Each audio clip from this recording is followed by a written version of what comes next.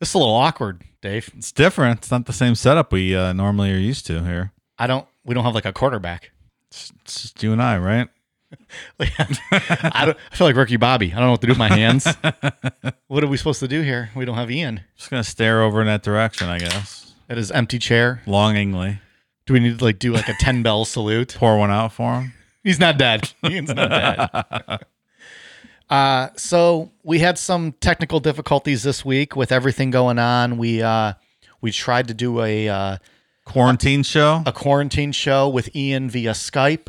We ran into some major technical difficulties, and so we apologize. We sent out the teaser picture on Friday for a reptilian episode, and we're going to have to postpone that 1 week to next Sunday. So we apologize for that. That was not our intention. We never meant to, mislead anybody or give you false hope. But good news is there's another great episode on tap instead. I think we're going to make up for it tenfold for the people who are not patrons. We're going to go back into the Patreon archive, back to Thanksgiving Day, actually. Is that when it was released? Is when this episode was released. And for you people who are not patrons, we are going to release our Chris Benoit episode. And narrated by you, Mike. Narrated by me. Episode. It was my narration debut. It was great. Before everyone turns their nose up at a pro wrestling episode. I just want to say I think you should hear this one out. It is a crazy true crime story. And it was a little bit different because I had to narrate that one. And I feel like Ian put his feet up for that, had a couple cool down beers, and just kind of, had a good time and relaxed for that. I think you pulled it off, though. It's episodes like the Chris Benoit one that we release, every month on Patreon. We do 3 shows like that a month. So if you enjoy what you hear today, think about joining, possibly. Patreon.com/Necronomipod. And, so for most of you, this might be a new episode. And for some of you, you might have already heard this, but maybe you'll listen to it again. And then, like we said, Reptilians will be back next week, pending the COVID doesn't kill all of us. And we'll get our shit together and make it up. So again, we apologize. We couldn't get you the Reptilians. We never mean to false advertise, but it happens. Yeah, stuff happened. We didn't want to give you a shitty quality audio with the Skype issues that we ran into. So we'll be back next week with a full episode, and hope you guys enjoyed this Chris Benoit one, which was an intense one, I think. Very entertaining. Yeah. All right. Well, let's get to it. Cheers.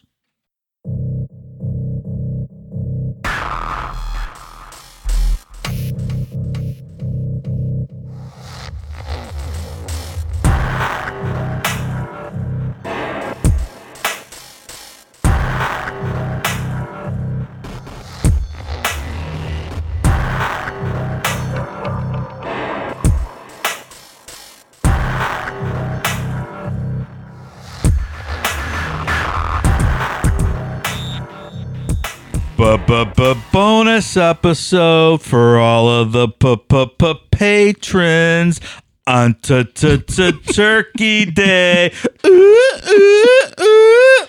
Well done. How'd I do that, Mike? It's pretty good. That was damn good. All right. You even made it your own for Thanksgiving. See? I'm filling in for you tonight. Good job. So we've been hearing about this, I guess, almost mythical Chris Benoit episode from Mike for ages. The day's finally here. Literally since the trailer. Yeah. Are you excited, Mike? My palms are sweating profusely. I have very clammy hands right now. I've managed to keep myself moderately sober to get through this. Ian, I don't know how you freaking do this every week. I don't know. You got any advice for me? No, I'm burnt out today from this interview that's going to come out next week. I was very nervous earlier today. So you deserve the little break here. Yeah, I'm going to kick back. I might not even say anything this whole episode. Just sit here and listen. That's fine. It's good because I got plenty You deserve of it, kid.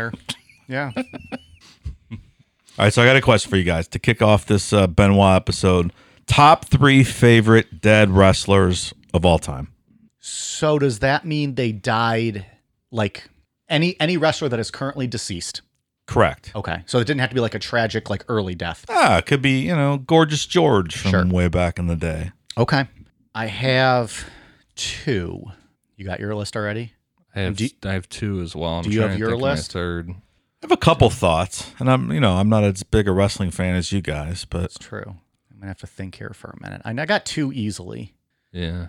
I'm I trying. know we're gonna have the same one. One of them is gonna be the same. but I feel like I'm missing. Like there's gonna be one that I'm gonna say, and then I think I know the one that Ian believes you guys will both have. yeah. you should write it down and then see if you're right. I'm going to write it down Because right I'm now. wondering. I mean, Ian knows who I like. I was actually just gonna pick somebody, but they're still alive. Oh God. Does the Undertaker count? He's a dead man. Oh yeah.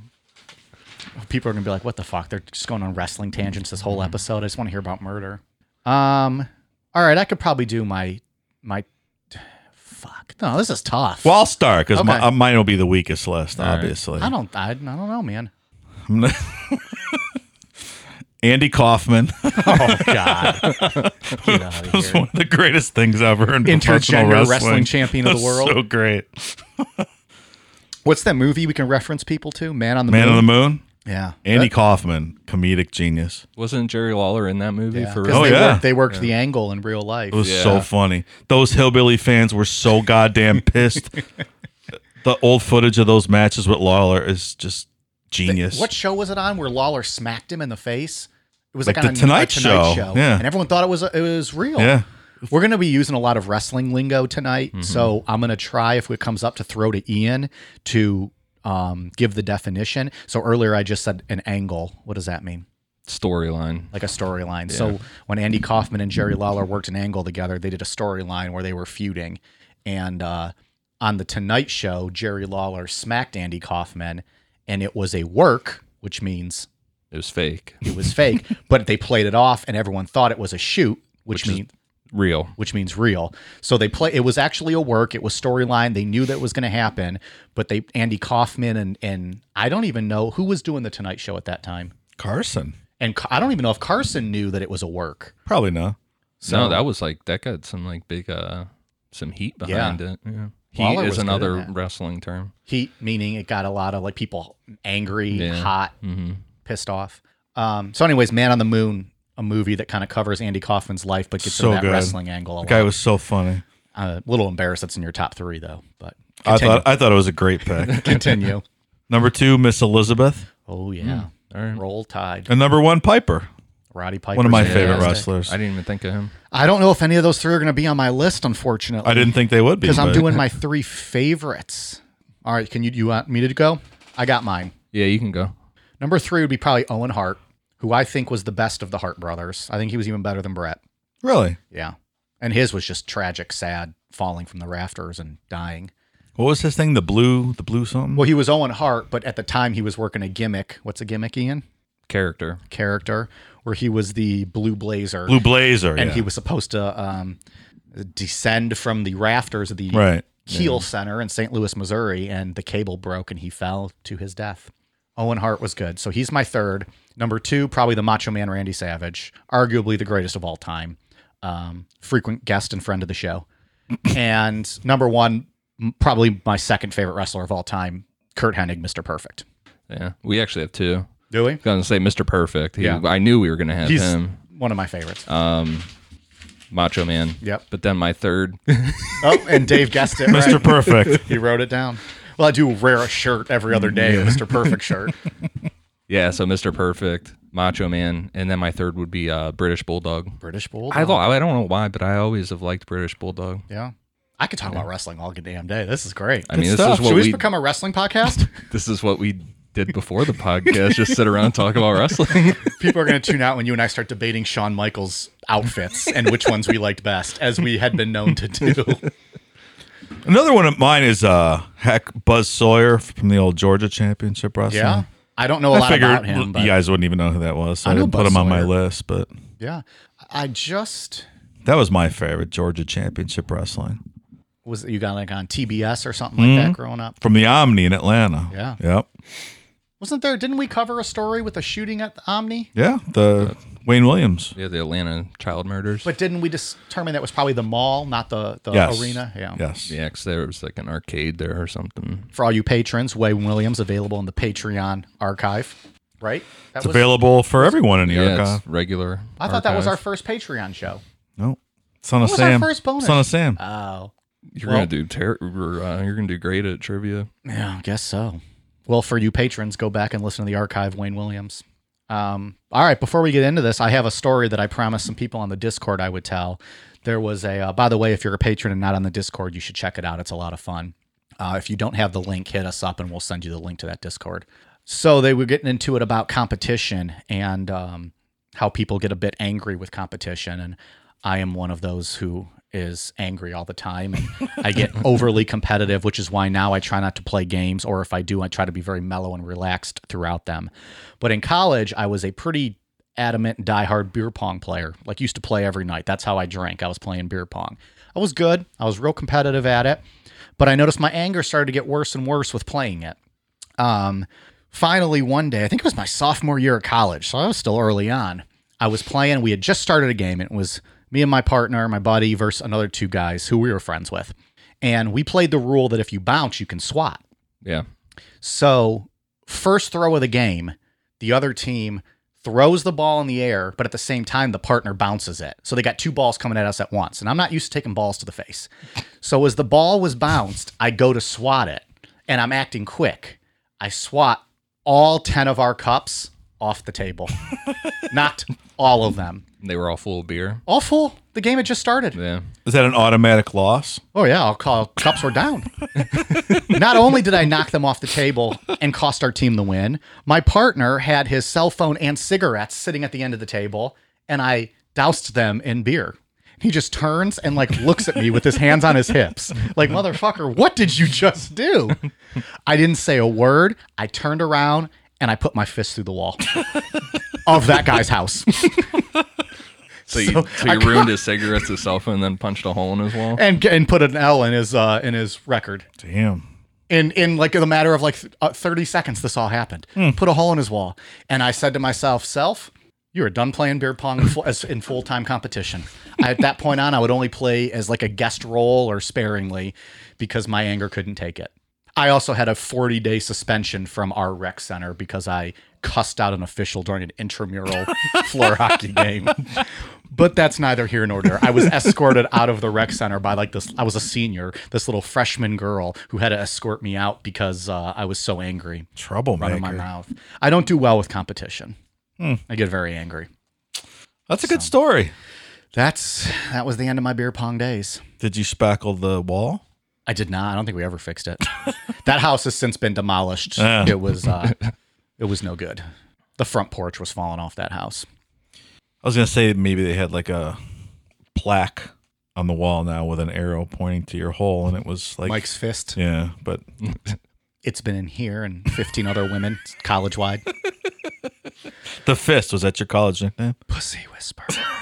It was for after that it was. Because then The fister. because they would have parties and girls would be over and they'd be like, I recognize that imprint. That's still in me. Oh, man. Damn. I've already spoken way too much. Well, all right. Yeah, Well, so before that's my story. that is quite a tale, sir. All right, so before we get started tonight, a special Patreon birthday wish to the girl with the perfect spokes. You know who you are. Happy birthday. Mike, let's get to Chris Benoit. Oh, boy. All right, you guys ready to take it down a notch now? Because literally the fun's over. It gets just all downhill from here. That's it, huh? Yeah. Chris Benoit was born May 21st, 1967 in Montreal, Quebec, Canada, to his parents Michael and Margaret. At an early age, the family moved to Edmonton, Alberta, Canada, home of the greatest hockey team in the world, the Edmonton Oilers, which is where Chris would grow up and eventually fall in love with professional wrestling. Like most of us, at a young age, 12 years old, he attended a local wrestling event and was immediately drawn to two wrestlers. One was the Dynamite Kid, who Benoit would go on to pretty much emulate his entire career after. And the other was Bret Hart, who's pretty commonly known as Bret the Hitman Hart, WWF champion. And anybody who probably watched wrestling growing up was aware of who Bret Hart was. Benoit was really astonished by these guys and what he saw at pro wrestling. And immediately decided that's what he wanted to do, when he grew up. So at 13 years old, he began a serious regimen of lifting weights and working out, and was pretty steadfast, and that's what he wanted to do. And anybody who knew Chris throughout his career would say he was a pretty determined and intense individual. Did you guys want to be wrestlers when you were kids? I did, very much so. Yeah, I figured so. of course. Yeah. I was pretty dead set on that for a long time. Did you wrestle, like real wrestling in school? No. I did not. I did for 1 year in grade school. It was horrible. I hated wish it. I would have for the conditioning and like just the discipline part, but no. I had some friends that did it in middle school, and the first day of practice, the one kid got kicked off the team because he powerbombed the other guy in the mats. They're like, no, this isn't fucking fake wrestling here, bro. That reminds me of The South Park episode. If you have not seen the South Park episode, I wish I knew the name of that episode. That's a great The episode. one on pro wrestling. I laughed so hard, I almost pissed myself. It is so funny. Yeah, I probably would have been one of those kids at the time if someone signed me up for real wrestling and told me, oh yeah, we signed you up for wrestling, I probably would have done some dumb shit and got myself Fucking kicked out. DDT'd some kid and you leaving in handcuffs. So at the age of 18, Chris moved to Calgary and began his formal wrestling training with the Hart family at their infamous Hart family dungeon. The Hart dungeon, which like we talked about with Owen Hart earlier and with Bret Hart, it was their family. They had a dungeon in the basement, and a lot of pretty well-known wrestlers from the time got their start in the business down there. Just a real small basement with some like wrestling mats, like amateur wrestling mats, and the family would just train you. And like their dad was a big time trainer, right? Stu Hart was a big trainer. He used to train wrestlers, but then also like any like strongmen and athletes and tough guys, quote, tough guys in the area. Stu would pride himself on bringing them into the basement and like wrestling with them, and he would just fucking stretch them. There's audio tape, or you can hear like the Hart kids used to record their dad stretching guys in the basement. These are 300-pound grown men that are crying as this old guy is just stretching them. And by stretching, we don't mean like toe touches. We mean like he's making like the top of your head touch your shoulder. Like he's just fucking brutal. Yeah, killing. Sounds great. Yeah.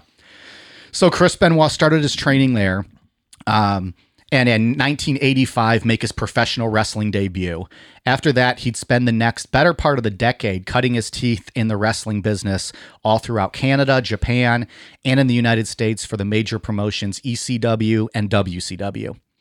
Chris became well known in the wrestling business as a great performer, despite not having the best promo skills, meaning, he wasn't very charismatic on the microphone, didn't give the best interviews. And the fact that he was only 5'10", 220 pounds, which compared to the guys in this room, that's fucking massive. But that's pretty small for wrestling. 5'10", I don't know. I'm 5'10", 220 pounds. Well, So am I. you guys are not a Chris Benoit 220 pounds. No, I'm Chris not. Benoit is this wall.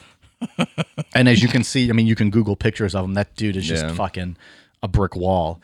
But like to put it in perspective, like I think The Rock is 6'5", Steve Austin's 6'2", Hulk Hogan's 6'8".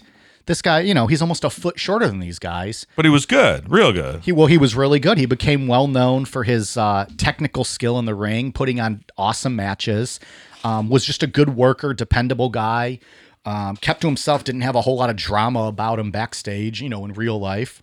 Because of that, in the year 2000, in WCW, which WCW was World Championship Wrestling, owned by Ted Turner, the billionaire who owns the Turner Network television. And I think, does he still own the Braves? I don't know if he owns the Braves. not sure. Well, and CNN, right? And CNN, yeah. So he owns WCW. They were WWE's chief competition back then. In 2000, Chris became their world champion. Shortly after that, he got a contract offer and jumped ship to WWE and started working for the World Wrestling Federation, or entertainment, however we're going to call it moving forward. So essentially he made it to like the top promotion, because at this time the WWE was the kind of the top of the food chain when it came to pro wrestling. Right. So 2000, he starts with them. In 2004, Chris would main event WrestleMania 20. WrestleMania is essentially WWE's Super Bowl every year. It's their biggest show. It's a pay-per-view. It gets million plus buy rates, huge gate, with the house numbers. Chris was the main event. Not only was he the main event, he won the World Heavyweight Championship. Essentially what that means is WWE putting their stamp of approval on you. He became the figurehead for the company. He became the face of the company in many ways. The world champion's the guy that goes out and does the late night talk shows, does the media, does the press. Represents the company. Represents the company. So, to put it in layman's terms, he became like the top of the industry in a lot of ways when he got that world title in 2004. He would wrestle for the WWE for the rest of his life until 2007. Oh, did he take an early retirement? Yes, he did. He didn't want to hang around anymore? Teaser. So taking a quick look at Chris's personal life, back in 1988, he married a lady named Martina. Together, they had 2 kids, David and Megan. His marriage to Martina lasted until 1997, when Chris met a woman who would soon become his second wife. So here's the story with this. You guys try to bear with me as I go through this story. Okay. It's 1996. He's working for WCW. Chris is in a storyline feud with Kevin Sullivan. Kevin Sullivan's another wrestler, but he also is the actual booker for WCW. Ian, what's booker? He makes the matches. Makes the matches. He's the writer for the Right, storylines. So he's the writer of the script and the storylines, but he's actually a wrestler, on TV. Right. Benoit and Sullivan are having this feud. Sullivan's real life wife, Nancy, is also his on-screen valet. So she's his Miss Elizabeth. She's escorting him to the ring. She's his manager. Sullivan wrote a storyline where Nancy was going to cheat on him and leave him for rival Chris Benoit. Well, Sullivan was also one of those old school wrestling guys where they still wanted to protect the business and not let people know that it's fake. And in doing so, like part of that was keeping kayfabe. Keeping kayfabe means you protect the business. So Ian, if you and I are feuding, you're not going to see us at the bar drinking together. Right. Because then that would kill the gimmick. Nowadays, that's gone. They don't care. People know it's fake, whatever. It's just a TV show. But Kevin Sullivan was old school. So he told Nancy and Chris, well, look, you guys are together on TV. Start traveling together. Go out to eat together. Go to hotels together. Act like you're a couple. Well, when you're traveling the road in a small car with someone, you're going out to eat with them. You're going to hotels with them. That's a pretty intimate setting. Sure enough, in 1997, in real life, Chris and Nancy start having an affair. And literally worked himself into a shoot. He worked himself into a shoot. Literally. That is literally what he did. He wrote a storyline that led to his wife leaving him for the man that he was feuding with on TV. But maybe that was his plan all along. To have it real life happen? Yeah. Why do you say so? Well, like just to get out of the marriage? Yeah, right. Maybe he was tired of her. He's like, this is a great way to get rid of the wife. It's not bad. Something to think about. Yeah. So in 1997, Nancy filed for divorce from Kevin Sullivan, which led to the ongoing joke that Kevin Sullivan booked his own divorce. Yeah. Because of the business that booked his own divorce. I think it's genius. If he wanted out, sure. Yeah. Nancy Benoit was all right, though. She's a good-looking gal. I don't think she so. Actually, you didn't think so? No. She got her start in wrestling by doing... Did you ever read the Bill Apter, like Pro Wrestling Illustrated magazines? Or like any I of had a those subscription when I was a kid. Yeah. So they would always have those features in them where they would have like 10 pages on like the women's apartment wrestling, like doing like the bikini stuff. Yeah. Nancy was one of those women and like got noticed by someone. They're like, oh, look at this chick. She's good looking. So they hired her to be a valet. So that was her start doing like kind of like that fetishy stuff. Yeah, I didn't love her. I thought she was all right. She's no Paige. She's no Paige. People gonna be hopefully Googling all this shit to know what the hell we're talking about. So in 1997, Chris and Nancy started a full-blown relationship with each other. In 2000, they had a child together, Daniel, and shortly after that were married. They lived in Fayetteville, Georgia until the weekend of June 22nd, 2007. Oh, did they move then? Well, we'll get into that. Do you think there was ever confusion with Benoit balls where she's like, I want the Benoit balls, and he didn't know? He didn't. I'm not even sure I know what Benoit balls are, Dave. What are they? Are they anal beads? Anal beads. Oh. No. Right? Anal beads? That's why all those girls called me Benoit in college. I just thought because Oh, never mind. We're not going down that road. But yeah. So you think Nancy would have been like, "Oh, I want those Benoit balls." Right. And he And comes like, over with his sack, drops it on her head. That's terrible. All right. So let's get into the weekend. What I'm going to do here is kind of go through what we actually know about the weekend, and then get into all the rumor and innuendo stuff after that. So the weekend of June 22nd through June 24th, 2007. On Saturday, June 23rd, 2007, Benoit was scheduled to appear at a house show in Beaumont, Texas. A house show is a non-televised wrestling event, something that they just do like in the local community, like a band would do like a concert or something. So it was just a non-televised show that Saturday night. At about 3:30 p.m. on that Saturday, fellow wrestler and close friend of Benoit, Chavo Guerrero, received a voicemail from Chris stating he had overslept and missed his flight and would be late for that night's show. Guerrero called Benoit back and would later say that when they spoke, Benoit sounded tired and groggy and not quite his typical self. Chris confirmed to Chavo everything that he'd said in his voice message about being late for that night's show. After the call, Guerrero was still concerned about Benoit's tone and demeanor, so about 12 minutes later, he called Benoit back. Benoit didn't answer, and Guerrero left a message asking him to call him back. At 3:44 p.m., Benoit called Chavo Guerrero back, stating he didn't answer the call because he was on the phone with Delta Airlines changing his flight for that evening. Benoit also mentioned to Chavo then that he was having a stressful day because Nancy and Daniel were, quote, sick from food poisoning. Guerrero then replied with, "All right, man, if you need to talk, I'm here for you." Benoit ended the conversation by saying, "I love you, Chavo."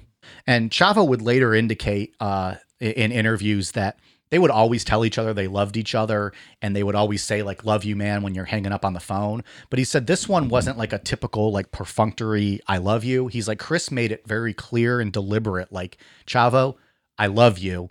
And almost like Chris wanted Chavo to hear that and to know it. He said it was really odd the way he did. At the time, he didn't think much of it, but it was just very deliberate the way he said, "I love you." Like a goodbye, I love you. Oh, yeah, essentially. The WWE would later confirm that Benoit had in fact contacted them on that Saturday and informed them that his wife and kid were ill and he would not be able to attend the live event that night. So WWE executives rebooked his flight for the following morning, which would be that Sunday, so that he could attend a major pay-per-view they were having in Houston, Texas on that Sunday, the 24th. This was a pay-per-view that Benoit was scheduled to have a big-time title match on. WWE made those changes, but when they tried to reach Benoit back to confirm all of those plans, they were not able to get in touch with him. Was he the champ at this time? He was going to be fighting for the ECW title. Okay. So the ECW was a brand that we had talked about earlier that WWE had since purchased. So it was not going to be a world title. It was like kind of a secondary title. Okay. It was vacant, I believe, at the time, and he was going to be fighting for it. He was not holding any belts. The plans were for him to win, though, that night. They were going to base this. At the time, they had 3 different TV shows. This was going to be like a Tuesday night 1-hour program, and Chris was going to be like the face of that show. We might get into this a little bit more later with the paranoia, but Chris actually saw that as a demotion, that he was getting moved to like the 3rd brand, and he was very paranoid about that and just thought at any minute he could lose his job. And that gets into a little bit of the paranoia that we will talk about probably later on. Because he was the WWF champ at one point. He already was. Talked about that, right? Mm-hmm. He was a few years earlier, and he was still regarded as one of their top guys, but he wasn't seen as the top guy. He wasn't a world champion anymore. He was kind of like just that guy you can put into a secondary slot and know that he's going to be like a dependable worker and, kind of get the job done for you. Do they carry like extra fill-in wrestlers that they have on standby for just this kind of scenario? And that's what they did that night. They had another wrestler, John Morrison, fill in for him. And actually against CM Punk was going to be who the match was against. But yeah, so they always have extra wrestlers there that, they can fill in. I guess you'd have to, right? Plus if someone gets injured, backstage or Other than that one, what the hell was that pay-per-view from way back? The one where there was it was 6-man tag match where they were billing this mystery wrestler because Shawn Michaels had pulled out and they didn't know who they were going to have fill. I don't remember this. And it ended up being Salvio Vega. And everyone was like, "Oh, whoa, yeah, what the that's fuck?" right, that's right, yeah." Because he's like a way undercard guy. So that was in 1998, yeah.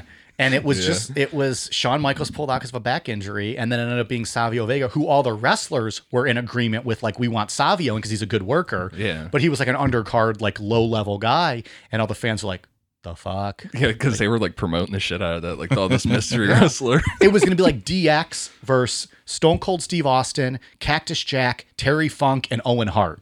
Right. Versus like Triple H, Shawn Michaels, Billy Gunn, and the Road Dogg. It was going to be huge. That was a good match. And fucking Shawn's out, and they're like, all right, who's this mister going to be? Savio Vega. God damn.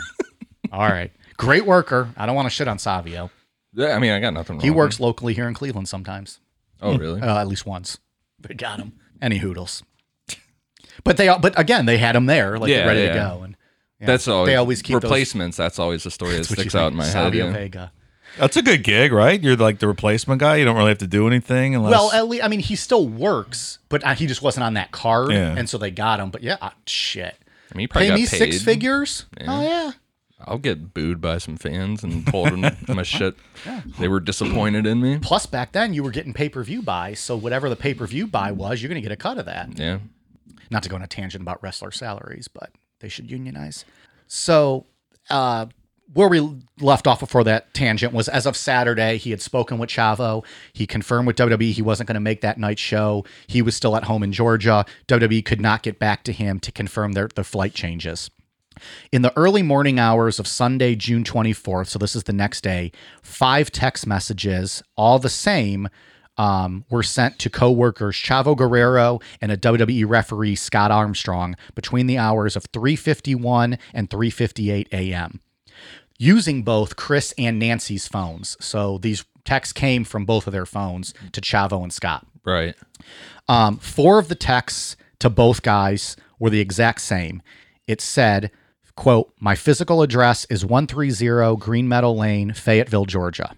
The 5th text sent to each guy simply said, "The dogs are in the enclosed pool area. Garage side door is open." And that was it. So, side note, this is why Mike currently sleeps with his phone on mute. Because in real life, and we didn't get into this earlier, but like this weekend, like this whole Benoit story really fucked with me. Like I was a 21-year-old kid, diehard into wrestling when this happened. I looked up to all these guys. Like they were like heroes to me. This thing really fucked with me. And it was terrifying also that these random scary ass texts in the middle of the night. Now, Chavo Guerrero would go on to say that when he got these texts, he actually, because this was back in 2007, I don't even know if they had iPhones yet, but this was back when still you would send a text and it didn't always go through. And then like a week later, you would get a random text from someone and be like, what the fuck is this? Yeah. That's what Chavo thought this was when he got these texts just randomly coming through. Yeah. I don't know. This seems like enough that you would maybe ask the local police for a welfare check. Well, Chavo was concerned, and we'll get in a little bit more into that in a minute with him, but he was concerned by it based on their earlier conversation. But at the same time, given the moment, like you don't, your mind's not going to go to what the truth actually turned out to be.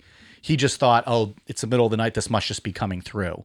That's kind of what he played it off as. But what's the point of the text in the first place? Whether it was sent, Well, they traveled together, so he didn't know if it was maybe like a time when he was picking up Benoit, and Benoit sent him the address to pick him up. He didn't know. He didn't elaborate a lot on that. All right. Still kind of strange. It's very strange. Like I said, this is why after this happened to this day, I sleep with my phone on silent because I don't want a fucking weird text from either of you guys. And then I'm going to see it and be like, oh, great. Well, Ian's dead because he just sent me a text with his address, even though I know exactly where he lives. What if I was dead because I needed you? Yeah, what if someone needs that you? has come up since, but I'm you know what? I don't know. I don't know what to tell you guys. Your lives are not worth me sleeping discomfortably every night. God damn. What would I have done the one night when I was lost walking around the neighborhood if you wouldn't answer? If you You're were already lucky. sleeping? You're lucky. I'm a late night owl, and I'm always awake at that time having cool down beers. But you're right. Who knows where you would have ended up that night? There'd have been no fucking podcast. He'd still be walking. Yeah. Have we told that story on here? Possibly. I'm not sure. We have. Either way, Ian gets lost a lot when he's drunk and walking around the neighborhood. Yeah. Geographically challenged. So anyways, those texts went through, and that was the last known communication that Benoit had with anyone. He did not show up the next day, the Sunday evening, for the pay-per-view in Houston. According to the WWE, they tried to reach Benoit all day on Sunday, both at home and at Atlanta area hospitals. with no success. As of 11 o'clock Sunday evening, WWE officials did not establish any contact with Chris. So the next day, 12:30 p.m., Monday, June 25th, Monday's always WWE's big live Monday Night Raw, which airs, on national television. So they Right. went to the TV taping. It was at this time where Chavo and the referee alerted WWE officials of the text they had received, because now they were actually really concerned because he didn't show up for the event. So Chavo was employed by the WWE at this time? Yeah, he was. Okay. They were supposed to travel together to Beaumont, Texas on Saturday. Okay. And that's why Benoit told him, hey, I'm not going to make it, because they would meet at the airport, pick each other up. Like, they were good buds. Right. Well, because I knew Chavo bounced around different organizations. Yeah, this time Chavo was in WWE, so he was an employee. Okay. He also would later go on to say that he didn't want to say anything right away because he didn't want to get Benoit in trouble. Like, there's just kind of like that bro code in wrestling. Sure. Like, if Benoit said, hey, I'm going to be late, but, kayfabe that, don't tell the office. And so Chavo didn't want to say anything until he was legitimately concerned. Right. And after he missed the pay-per-view, they get to TV the next day. That's when Chavo was like, okay, we should probably tell somebody that this is happening. WWE got the news of their texts at 12:45 that afternoon on Monday the 25th. They contacted the Fayetteville County Sheriff's Office requesting a welfare check on the Benoit family. Fayetteville County Sheriff's Office contacted the WWE back approximately 4 o'clock that day and notified the WWE that they had entered the Benoit home and found 3 deceased bodies, an adult male, an adult female, and a male child. WWE was told that Benoit's home was now considered a major crime scene. WWE decided to cancel that Monday night's live televised event sometime right after receiving that call. But keeping with company policy, they still had 3 hours of airtime that night to fill on TV. Right. So the TV program was still going to air. They just canceled the live event. The crowd was told, hey, there's no show tonight, go home. So the WWE just filled the 3 hours with a tribute show to Chris Benoit, airing old matches, highlights, and then having pre-recorded interviews with wrestlers from earlier that day, kind of giving their thoughts about Chris Benoit and, their condolences to the family and stuff. A 3-hour show. A 3-hour show. Wow. Okay. Yeah, this was WWE now every Monday does 3 hours, but at the time it used to be 2. This actually, incidentally, was a special 3-hour show because Storyline at the time, the week before, they had probably unfortunately timing wise killed the Vince McMahon character, and the night of this show was supposed to be Vince McMahon's quote funeral on TV. Oh. Good So stuff. terrible timing. The show, the Monday Night Raw, started with Vince McMahon in the ring in an empty arena telling fans what happened. And that's actually how I learned. I must have not been on the internet all day that day because I didn't know he had died. And this was before I was on Twitter, and I've never been on Facebook. So I didn't know that Chris Benoit had died until I sat down to watch Raw and I see his graphic pop up on the screen. It was terrifying. Like, I hated it. It sucked. But anyways, so Vince is in the ring and he's like, obviously we are canceling the storyline of my character being killed. And he talked about what they knew about Benoit's family and his wife and kid being discovered dead. And, my first thought, I remember when I heard this was it like carbon monoxide poisoning? Like, how do all 3 just end up dead That's like that? what you first think of. That was right? the first thing I thought when Sure. it happened. So as the show was airing that night, roughly like 8 o'clock to 11 o'clock Eastern time, they believe that that's when WWE started to learn the details of what the police were discovering, hinting towards a double murder suicide. Right. WWE began, the show finished, but the WWE began removing Chris Benoit's name and videos and clips of him from their website, from all their pages. That night? They started that night. That's a little premature, I would think. Well, when they're told, I feel like they were kind of told what the scenario was. Either way, they started that night. To this day, you will still not see Chris Benoit's name on their website or in any of their documents. If you go watch, like on the WWE network, Chris Benoit's still on it. They don't edit him out of things. But if you would like to look up the summary for WrestleMania 20, the one he main evented and won, it mentions all the other wrestlers in that event, does not make mention of him. There's a disclaimer before each one that he's in too, right? And if you watch on the WWE Network, which is their Netflix subscription service, before any Benoit episodes, there's just a disclaimer, not specifically, I don't think, about him. It's generic. Just like a but- generic, I can't remember what we it don't says. support the We don't condone the decisions support or whatever. decisions of people on this show, something like that. It's generic, but it's You know what because they're of Chris talking Benoit. about, right. And It's it's only on anything I those think ones. that he's heavily featured in. Yeah, like if So, it's a match of his specifically, stuff like that. Yeah, so and that all so this has been 12 years and he's still not referenced pretty much at all. Yeah. By the people in the company, and maybe rightfully so, given what the circumstances, at least that they were told had happened. So that's essentially what we know about the weekend. Not to cut it short, but that's like the facts that we know about what happened in Benoit's communication. The only other thing I found online, and I didn't find a whole lot of it, was that at 6:00-ish on that Friday evening, there was a pool guy at the house, like cleaning their Benoit pool in the backyard, which incidentally is shaped like a world title. And you can find that online if you Google the Benoit home, because you can see their real estate photos when they were trying to sell that house for like years afterwards. He said that when he was at the house that Friday evening about 6:00, Chris was in the backyard grilling and Daniel was outside playing with him. And that was allegedly the last person that ever saw the Benoit Daniel's family. his son. Daniel's his son. Yeah, Chris was grilling and Daniel was playing. But I didn't see a lot to necessarily confirm that. But that was one of the reports I saw. So let's talk about what investigators found at the crime scene. When they searched the house, they found Nancy Benoit's body. She was 43 at the time, in an upstairs family room with her hands and feet bound and some blood under her head. Her body was wrapped in a towel, and there was a Bible lying nearby. The bruising on Nancy's back and stomach led investigators to suspect that Chris had pressed his knee into her back while pulling on a cable or a rope around her neck, essentially strangling her to death. The blood under her head indicates that there may have been a brief struggle, but there wasn't any signs of struggle around the rest of the room. Nothing was out of place or disorganized, so they don't believe there was much of a struggle at that time. That's quite a brutal way to kill someone. Yeah. Yeah, I mean, and bruising, so he must have been pressing into her pretty hard. Yeah, I mean, you can just look at a picture of him and you know he's a very a strong guy. You know what I mean? Yeah. So yeah, Mike was acting out the strangling motion as he was reading that. Dude, it helps me tell it better. Top of my hand sometimes, and I even had my knee out too, like I was in some imaginary person's back. Don't get me started about my Benoit balls.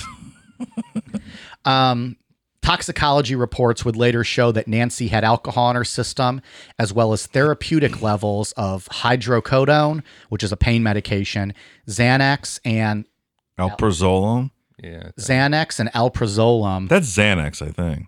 Well, they clearly state two different things. I think Alprazolam's Xanax. It's the generic version. Yeah. Well, she had the reports all said there was the two different. I don't So I don't know. So she had a little bit of both of them. Maybe a little bit of both. So anyway, she had two different anxiety meds in her and then a pain medication. Her blood alcohol level was also at a 0.184. So that's pretty high.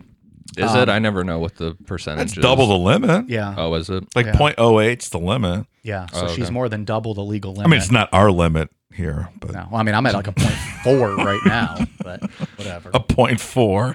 So it's from Yeah, that. of course. And I'm taking it easy tonight. So from that, it's safe to say that she was willingly drinking. You'd have to. Yeah. Willingly drinking and willingly medicated, but not sedated by Right. anything because the pain meds were all therapeutic level. But she was. What does that mean, therapeutic So I looked level? that up. It means a level where you would feel the effects at a like doctor's prescription level. Like you would be feeling the effects, but you wouldn't be like overdosing or taking too much.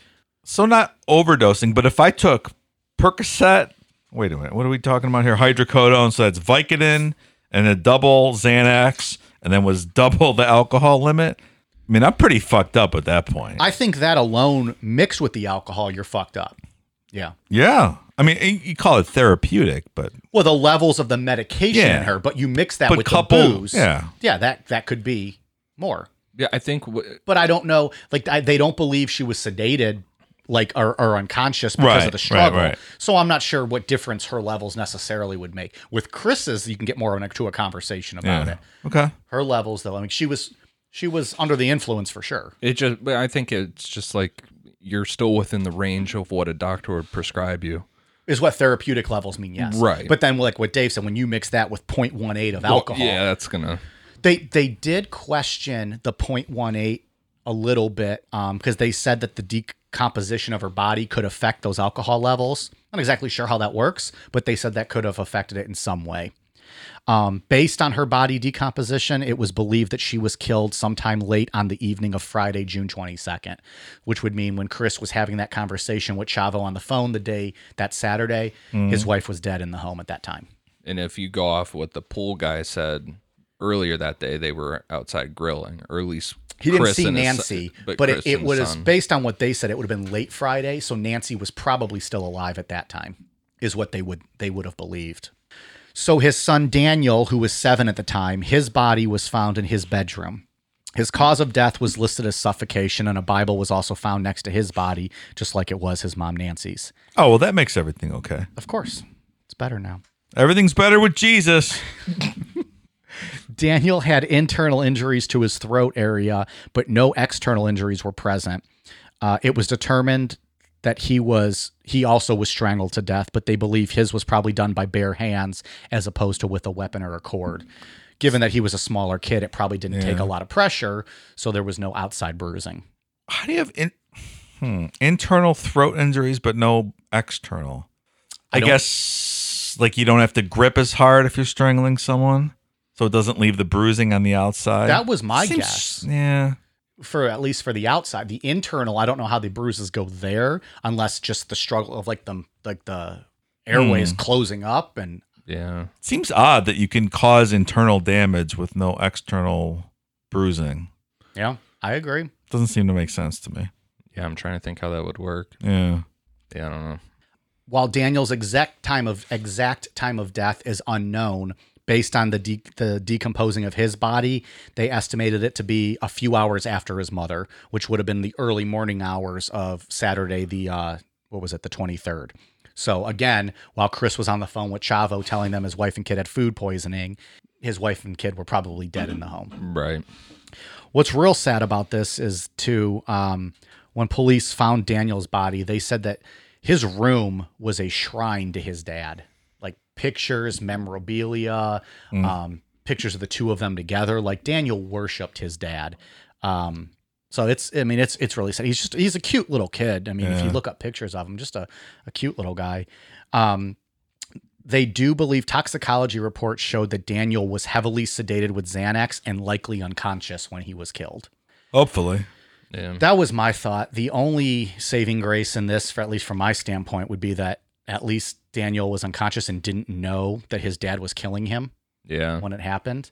But it's fucking terrible. Like I doing the research for this, I got choked up so many times just kind of reading through like the way even Chris, everyone said Chris loved his son. Like, you know, there was never any issues with that or Chris having like anger issues towards Daniel. He did towards his wife. We'll get into that, but you know, it's heartbreaking. Like I couldn't imagine that. Yeah. Chris's body, he was 40 at the time, was found in the basement gym. He'd committed suicide by hanging. He had made a makeshift noose from one of the pulley cables of his gym equipment. He fastened the other end to some weights on a weight machine, and when the custom-made setup was triggered, it dropped essentially 240 pounds of counterweight and immediately broke Benoit's neck. Whew. They said they found him with a towel wrapped around his neck, and a Bible was located near his body as well. His body contained 10 times the normal level of testosterone, and we'll get into that here in the theories, as well as, again, a therapeutic amount of Xanax and hydrocodone. There was no alcohol in Chris's body, and it was ruled that he killed himself on Sunday the 24th, most likely shortly after sending those texts to Chavo and the referee. It's a tough way to go. Yeah. I had saw at one point, and again, it wasn't confirmed. I think it was Nancy's sister had said that when they searched his computer, they found records of him looking up the quickest and easiest way to break your neck. And one of those things had recommended a towel around his neck, which is why they believe that maybe he had the towel around his neck. So again, and that'll go into kind of when we talk about some of these theories, maybe premeditated if that is indeed true. I mean, dropping 240 pounds on a cable will definitely do it. Wouldn't you rather just turn your car on in the garage? I would not want to break my neck agree. like that. I would think even shooting yourself might be easier. That's not easy though either. From What? was I just turning the car on? No? No. What was I reading? I don't know. I was watching or reading something, whatever morbid fucking shit that I'm always looking at, but that it's not. No, that it's a lot like convulsions and shit happen with that. You just kind of went to sleep. No. That sounds awful too. Yeah, there's not many good ways to do it. Too bad. Just take a shit ton of pills and go to sleep. Although my luck, I take the wrong pills and then fucking start spazzing out or something and foaming at the mouth. Yeah. Well, You take like laxatives and you just be shitting yourself all over the bed. God damn it! I just want to kill myself. Now I'm shitting all over then the you place. really want to kill yourself. My ass is on fire. I'm still breathing. This sucks. Why am I so high pitched? I don't know. yeah, there was a statistic. I really can't remember what I was watching. It had something to do with it, but there was a statistic about people that try to commit suicide, and then when they're unsuccessful, it was like almost unanimously that they once they were going through the process, immediately regretted it, but it was too far. They couldn't back out. Yeah. I watched that documentary on people jumping off the Golden Gate Bridge. The same thing. The second they jumped, They're like, they "Oh, regretted fuck. it. Yeah, I wish I wouldn't have done Sure. that. Yeah, I think it's like really high, high statistics on that. If people that survive. I would imagine That makes sense, Terrifying though, too. Like just the Yeah. fear. Yeah. While no suicide note was found at the scene, investigators almost immediately dubbed this a double murder suicide. The Fayetteville County Sheriff's Office officially closed the case in 2008. Side note here, though, Chris's father, Michael Benoit, would confirm years later that they found a note in one of Chris's Bibles, which by that point had been given to his first wife, Martina. It wasn't one of the 3 Bibles by the bodies. It was another Bible that was in the home and given to Martina kind of as just, with his belongings. And as she was rifling through it one day, she found a note that said, "I'm preparing to leave this earth." They confirmed it was written by Chris, but they don't know when it was actually written. Right. So, and he had been going through some depression and stuff. Again, something we'll get into. So they don't know if it was something he had just been thinking about or if that was legitimately a suicide note, but they didn't find it till years later. So Still not a normal thing that not a normal one thing. writes. No, I think it's safe to say Chris was not quite normal at the time of this incident. So that's all that we officially know about the Chris Benoit double murder suicide. From that, we get all kinds of theories and conspiracies and all kinds of little fun facts, most of which are not true, but some are just interesting to explore. So we can get into some of that. So obviously, when a news story like this breaks, it's going to be pretty major headline news. Major media outlets like MSNBC and Fox News had pretty extensive coverage on the story, interviewing friends of the Benoit family, former pro wrestlers, and naturally the theories began to run rampant as to why this actually happened. It was also kind of a chance for the media to dump on the WWE, as many of the media outlets like to do. The media elites don't like wrestling. They don't love wrestling very much, no, and they like to take a chance anytime there's something major to happen to get on Vince McMahon about drugs and alcohol and steroids and Misogyny. and misogyny, especially back in this time, yeah.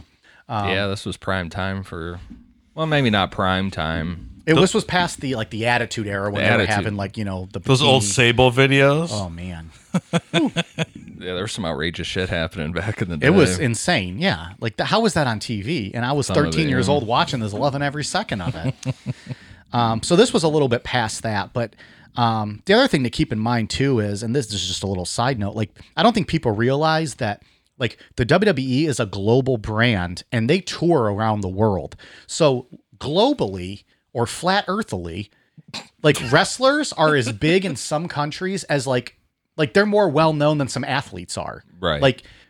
More people might know who John Cena is than who Tom Brady is around the world. Yeah. John Cena, he performs in other countries. Tom Brady is just an American football player. So just that's just an example. And that might not be true, but Chris Benoit globally was a name that, people knew. Right. Well, he wrestled in Japan and all over the place. He wrestled in right? Japan. And then but with the WWE, they're touring Europe. They're Saudi touring Arabia. Asia. They go everywhere. Right. So, I mean, this is a big story, especially when it's his whole family's dead, not just the typical wrestler found dead in a hotel room and a bottle of pills next to his body. Yeah. This story was crazy, especially because Chris was a pretty well-respected guy.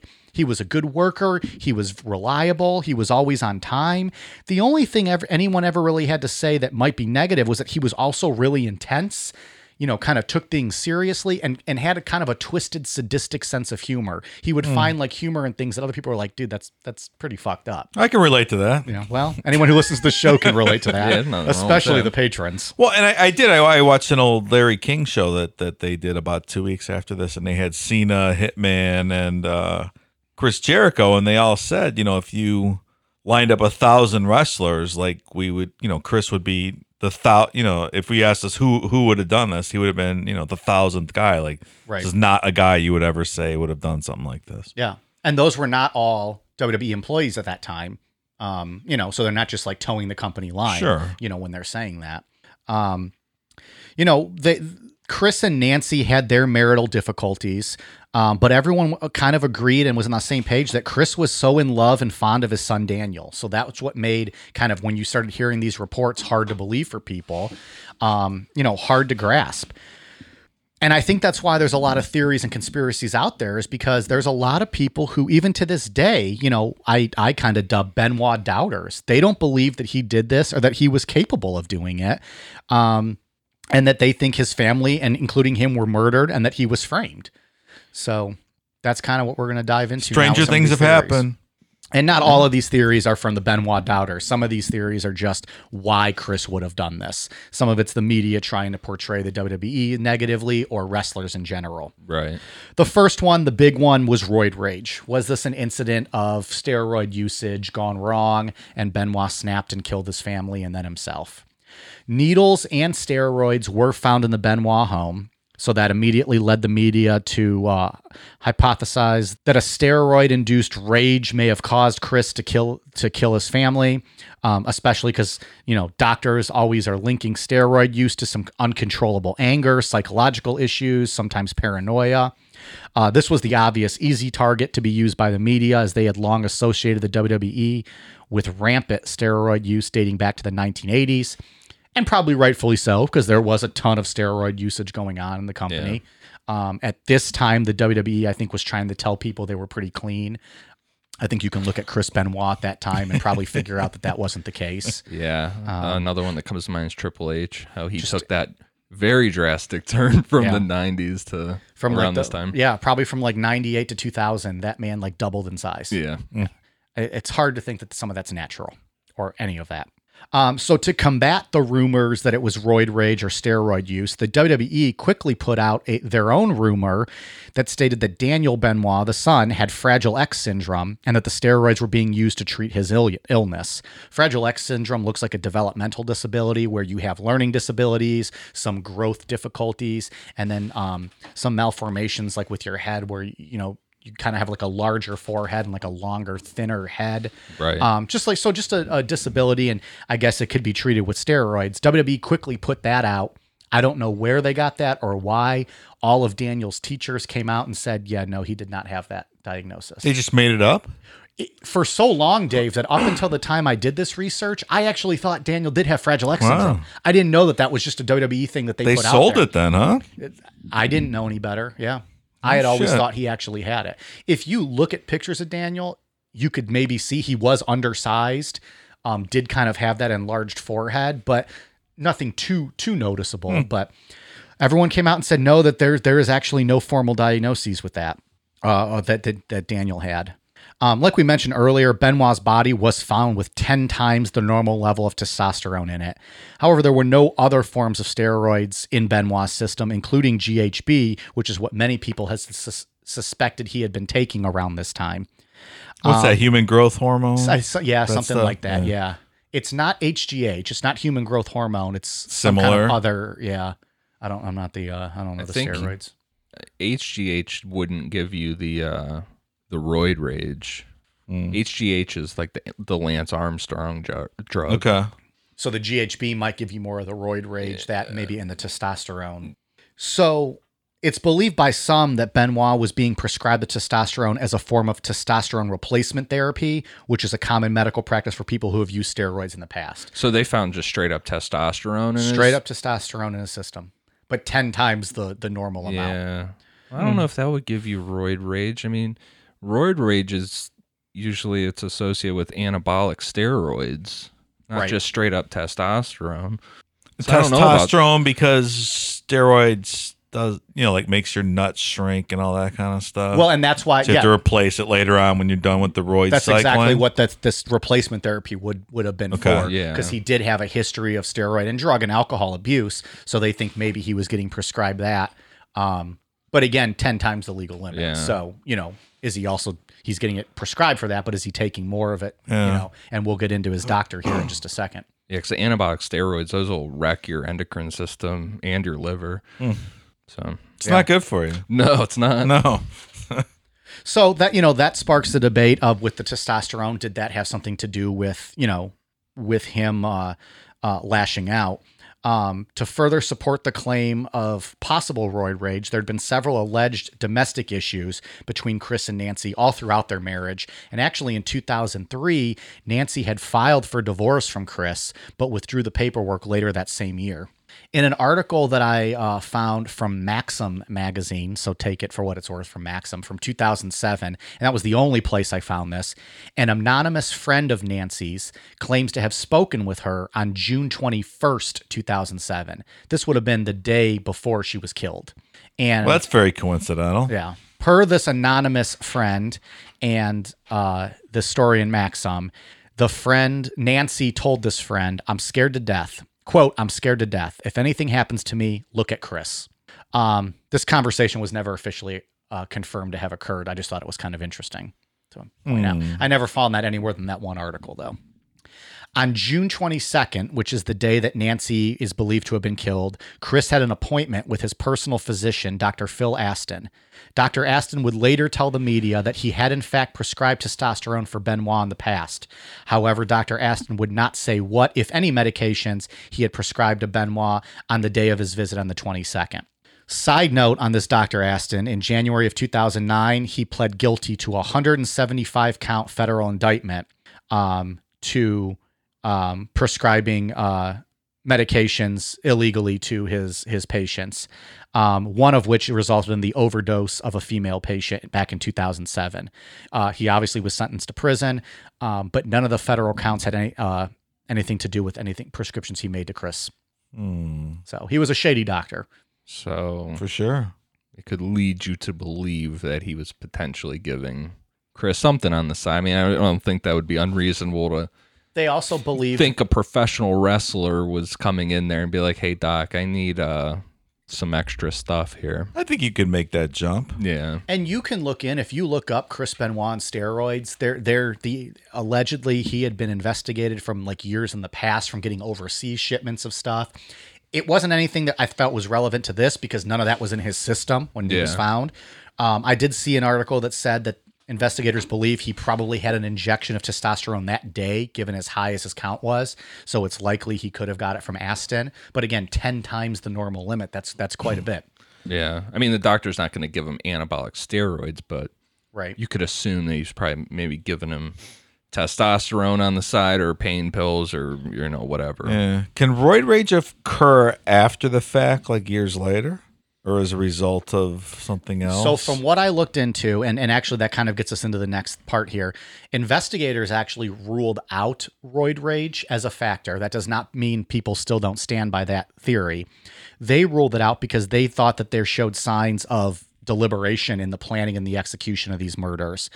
For example, binding their bodies, covering the bodies, the Bibles, the length of time between the murders. They felt that an act of roid rage kind of is short outbursts, and that it's not going to last the course of like a whole weekend. Like if you got pissed off and not even thinking, like hit somebody. Right. Or even if he did get pissed off and killed Nancy, he wouldn't necessarily go kill his kid and then himself. Right. Now you can say he did it because he was scared and just wanted to kill everybody. And didn't want to leave his son alone. Right. Didn't want to in the world. Knew he was going to go to jail. Sure. Yeah. I mean, there's something to that, I guess. But when you look at the thing as a whole, it doesn't add up to roid rage. I also saw a lot of articles that said roid rage is not actually a proven science, and there's a lot of evidence to dispute that roid rage actually even exists. So it's kind of like a myth. I mean, it's back and forth. I don't know if the science community even is for sure on it yet. They said in some cases they think it's just the person thinking they're going to get roid rage, so they act out with roid rage. Really? Yeah, they said it's like a mental thing where it's like you're not actually getting angry. You're working yourself up to be because you expect to be. Maybe just a fucking asshole. You could just be an asshole. Well, if you've Quite seen the kind of possibly. people that take steroids, yeah, they're usually mostly fucking assholes. So that was kind of it with the roid rage. Investigators ruled it out. He didn't have anything in his system other than the testosterone. So it's just a matter of, do you think he lashed out and hurt Nancy and then decided to finish off his son and himself days later? Or It seems a little too. There seems to be like from just what we know, a decent amount of, I would say, premeditation to how everything played out. if you believe especially that rumor too, that he had looked up the quickest and easiest way to break your neck, Right. unless he did that after the fact, but we don't have Yeah, a lot is of- the search dated? Yeah, and we don't even know for sure if that was a thing. The next leading theory is CTE. CTE, which is chronic traumatic encephalopathy, is a prevalent diagnosis in the sports world, most commonly nowadays associated with football. You hear a lot about, these football players having CTE. I mean, essentially, it's brain damage. Well, and confirmed by autopsy reports. Confirmed by Junior autopsy. Seau and other people, right? Yeah, they're donating their brains to science, and they're finding these brains are deteriorating because of it. And it all stems back to typically undiagnosed and untreated concussions. And I Right. think a lot in the sports world now that they're aware of what they're doing, they're making efforts to try to stop that, whether it be like illegal hits to the head or WWE changing their policies on the way they do things if they think someone has a concussion.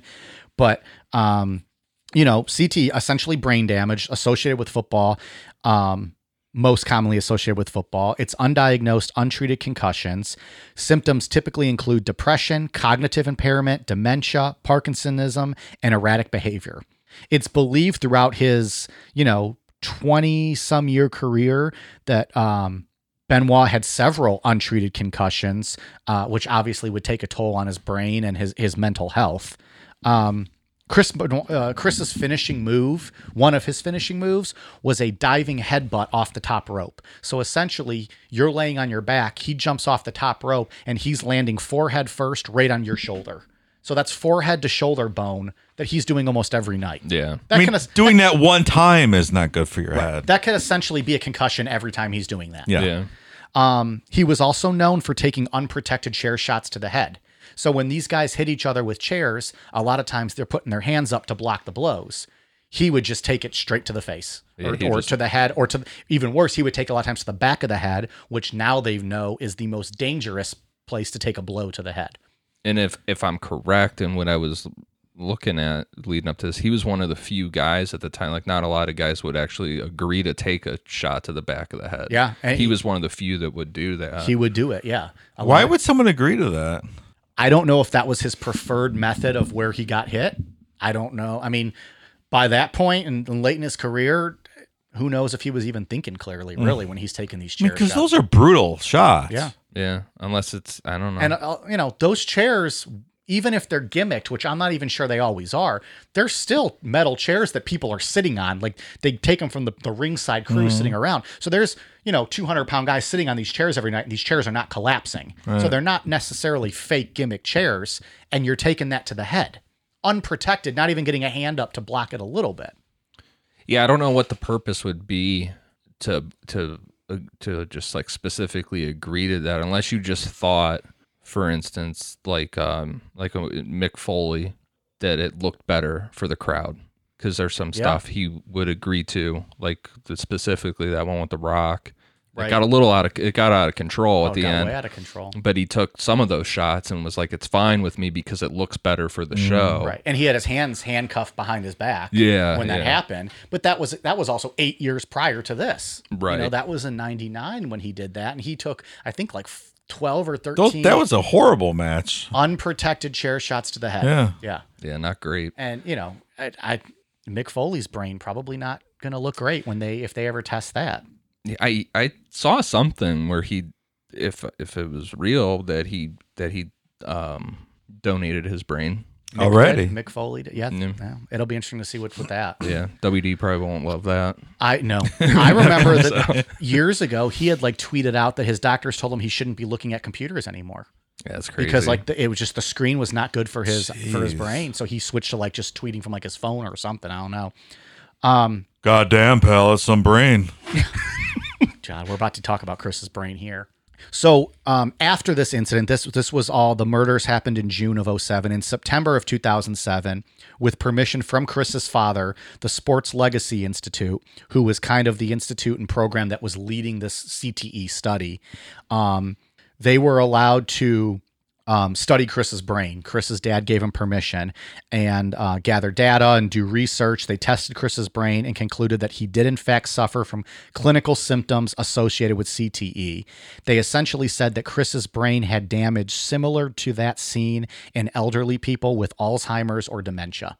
So his brain showed the same deterioration as that at 40. at 40. So I guess if you thought about, I don't know, an old guy with dementia killing his family, would you be as shocked? I don't think so. I don't think so either. Yeah. And the institute said that this could have absolutely played a role in his actions of that weekend. And that's kind of like Junior Seau from the Chargers, the Yeah. NFL team. He was that his girlfriend that he killed, and then what happened with I thought him he just exactly? killed himself. Say, Did he just kill himself? Isn't it that player? Was it Aaron Hernandez? Well, he's the one. Yeah, he was involved in like gang. He was doing all kinds of shit, Aaron Who the Hernandez. hell Yeah, killed that dude was himself? something else. Or who? Because you're right. Someone did kill somebody. Junior Seau. I thought he. He killed his girlfriend? I think. Let's Google. Better it. Google break. I thought Seau put a shotgun to himself. Yeah. He did do that. I don't remember his him chest, killing. right? Unless I'm not remembering it right, I don't remember him killing his girlfriend. I don't remember that either for being him. Trusty Wikipedia. Let's see what it has to say. Well, that's where all my notes are from. So When in doubt. Cut and paste, motherfucker. that's not true. I use like 15 sites. Oh no, he did just kill himself. All right. How dare you shame his name? Well, I just corrected his name. Yeah. No, yeah, he just killed himself, but they attribute it to CTE. Yeah. Because I guess a lot of erratic behavior leading up to it. Kind Which of like this, makes somebody sense. with like dementia, Yeah, the way right. he was acting. And that kind of coincides with what Benoit was having here. To further support that argument of the CTE, there are reports, again, not completely confirmed, but that throughout the last few months of his life, Chris became extremely depressed, which he had documented in his diary. He had lost a few good close friends, too. Eddie Guerrero, another professional wrestler, had died that November. I guess it was late 2005, so that was Right. about a year and a half before this, but they were like best friends and he passed away. And then in the wrestling, the wrestling world loses a wrestler, like feel like every 6 months. So Chris is seeing this and that on top of drugs and alcohol that he had been abusing, on top of whatever brain issues he might have had going on, he was getting pretty depressed. I mean, I feel like when you get the study back on someone's brain, a 40-year-old's brain, and it looks like someone with Alzheimer's and Yeah. dementia, it's it's pretty clear that there's no way he was thinking correctly. I agree. Regardless of whatever he did, or even if he wouldn't have ended up doing this, Right. he obviously was not thinking clearly. Yeah, if your brain scan says you look like someone with dementia, or you have the same brain scan as someone with dementia, Yeah. clearly. Right. There are also reports that Chris had started to become paranoid the last few months of his life. In recent years, this might have been probably 2015 or 2016, on an episode of Chris Jericho's podcast. Chris Jericho is another pro wrestler and a close friend of the Benoit family. Chris had Nancy Benoit's sister, Sandra Toffoloni, on, and while Sandra was on the show with Chris, she stated the following. What really became noticeable was a little bit more of like a sense of unsafeness and paranoia for the family. He just would be constantly checking the alarm at night, constantly be checking things and for himself. Like when we would go to the gym and do things like that, he would take different ways every time, different routes. The way we would go in the morning is not the way we would go after dinner, and never ever before had that been. He used to be fairly laid back about stuff like that. There was never any issue like that. So when it did start happening, I noticed immediately. It was a huge personality change. Not crazy huge where everyone else would notice, but people that were around him a lot would notice.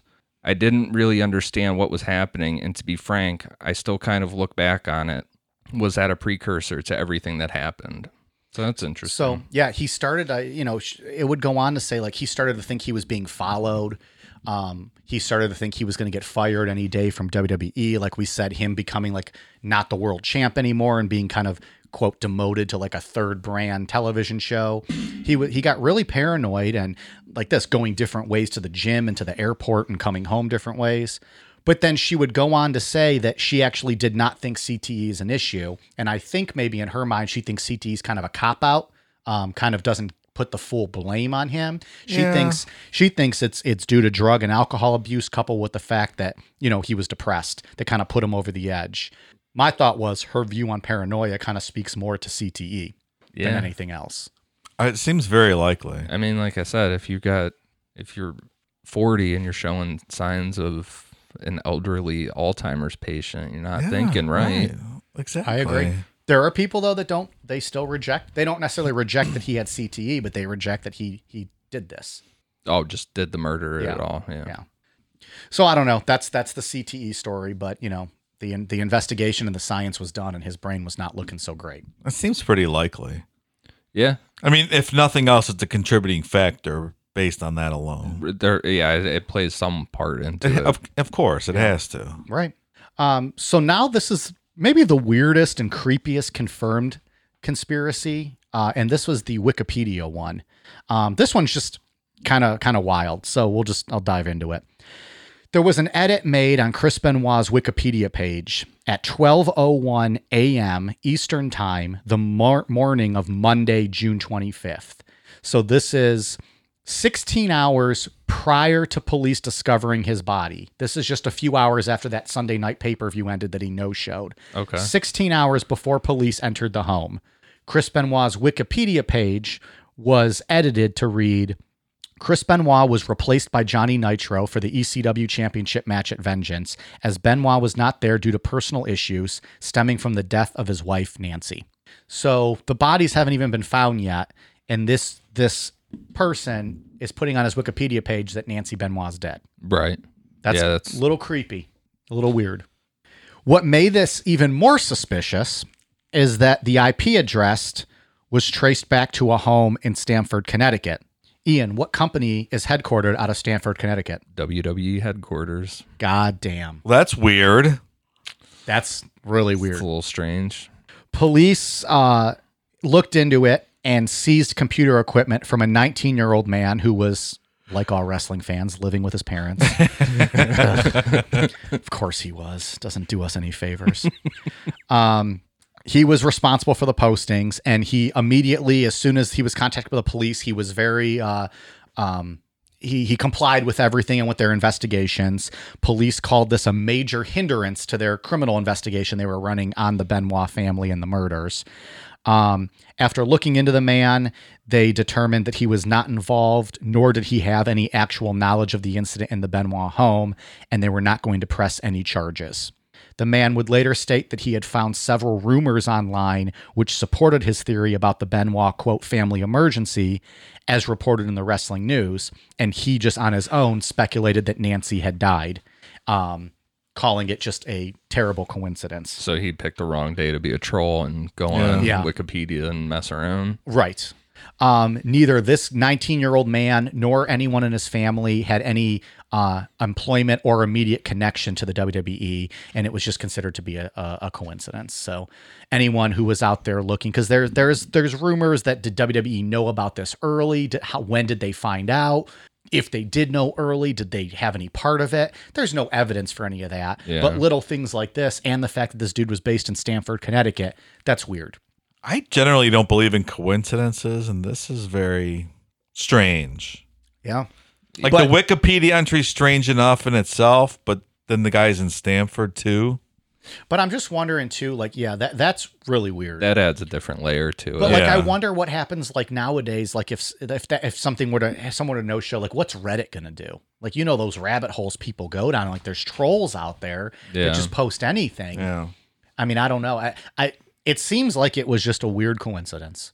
I mean, there's no other connection they would have. Some 19-year-old kid, that would be kind of odd that he's involved. But it's really weird and really creepy. Do you guys ever edit Wikipedia pages? No. I have before. Have you? Yeah. I have too. For Californication, I've edited some. Yeah. I have not. No. I always fun. laugh when I get on there. I get on there after UFC fights to look at stuff, and I'll laugh at when people edit real quick. Was defeated by a 3-piece combo. Yeah. Something like that. In my favorite horror movie, Martyrs, they had the actresses listed incorrectly. They reversed the character, so I fixed it. Edited it up. Yeah. Well, see, we're doing good things out See? there. We're not posting about deaths like this neckbeard. So that's it for the Wikipedia one, but it's a weird coincidence. Yeah. All right, let's get into the big one. This is the one that the Benoit doubters, I think, really hold on to, and that's the Kevin Sullivan theory. For those of you that are still with us now, we're an hour or so into this one. Kevin Sullivan was the wrestler who booked his own divorce, the one who Nancy Benoit divorced to go be with Chris. Worked himself into a shoot. And maybe worked the whole family into a death. One of the more widely believed conspiracy theories, and one perpetuated by Benoit doubters, is that former wrestler and booker Kevin Sullivan murdered Chris and his family, or hired hitmen to do it, and framed the crime on Chris so he'd get the blame. Just to be clear, I looked extensively, there is absolutely no eyewitnesses, physical evidence, or forensic evidence ever presented to justify Kevin Sullivan being a part of this. The theory was simply born out of the fact that Sullivan is Nancy's ex-husband and could have been seeking revenge for their affair a decade earlier. The theory was first put forth by a man named John Lee Clary, who was a small-time wrestler based out of Arkansas during the 1980s. Per Clary's own website, which the website's no longer in existence, Clary went from being a Ku Klux Klan leader to becoming a saved man who preaches the word of God. Oh, what a nice conversion. Yeah. So he's saved, Dave. That's great.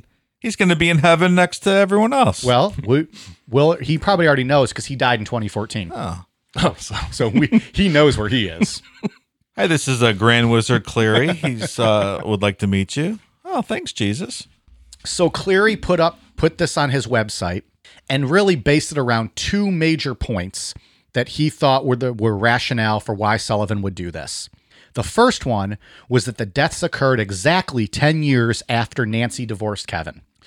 There is actually no documentation that has ever been made available or that anyone has seen as to when the divorce was actually official. Right. I'm sure you can probably look that up in public records, right? Somewhere, absolutely. But he provided no evidence of that. And he didn't? No, he provided none. And no evidence is actually, as far as the mainstream and people know, they did get divorced in 1997, but there's no date that anyone actually knows of. It's also kind of odd as to why Kevin Sullivan would wait and plan at the 10-year anniversary. You would think if you were going to be mad, you would do it right away, like in a fit of rage. Revenge is a dish best served cold.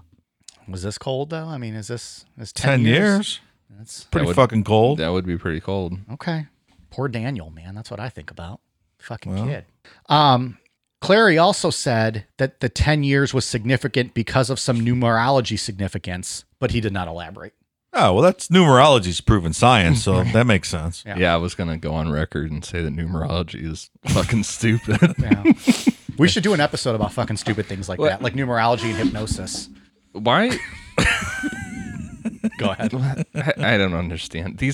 Always with these conspiracy theories, there's always all these numbers and the thing with this Sullivan one though is if you look online, there is a strong internet army of people who believe that Benoit did not do this. Yeah. And there is, like, I saw this one Reddit post, it had 21 different facts of why proof that it wasn't Benoit.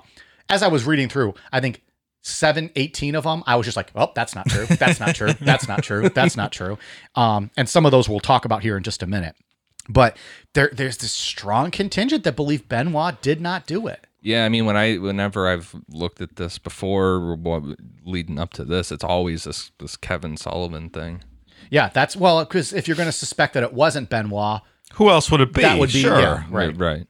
And this next point that you're going to talk about is one that I always see, which is absolutely silly. Right. And the other big point that Clary made was that Kevin Sullivan was a Satanist. This is based off the fact that in the 1980s and into the 90s, Kevin Sullivan and Nancy, when she was his valet, played the role of a satanic leader as his pro wrestling gimmick. So it was a work?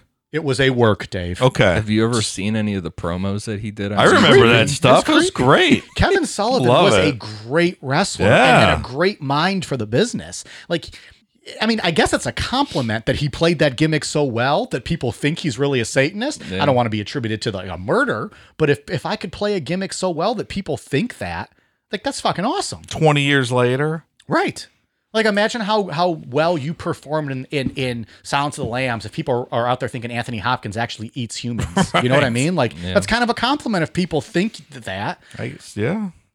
Kevin Sullivan himself, because he's been asked about this theory, and he said for a long time it really bothered him. He was on Jim Ross's podcast. It really bothered him, but now he's like, I just let it go. Like, they're just trolls. He admitted, he's like, I'm not a Satanist. I'm actually a Roman Catholic. And Clary never actually met Sullivan or Nancy to actually know what their beliefs were. So he's basing it on secondhand information and or just their pro wrestling gimmick. Right. Also, Satanists are not known to be violent people. It's a Correct. self-help religion. Correct. And in the Satanic Bible, it even says one of their rules, you do not ever harm children. Correct. So kind of debunks the Satanist theory. Clary also goes on to allude to the death of former female pro wrestler Sherry Martel 7 days before the Benoit death as possibly being a clue that that Sullivan was responsible.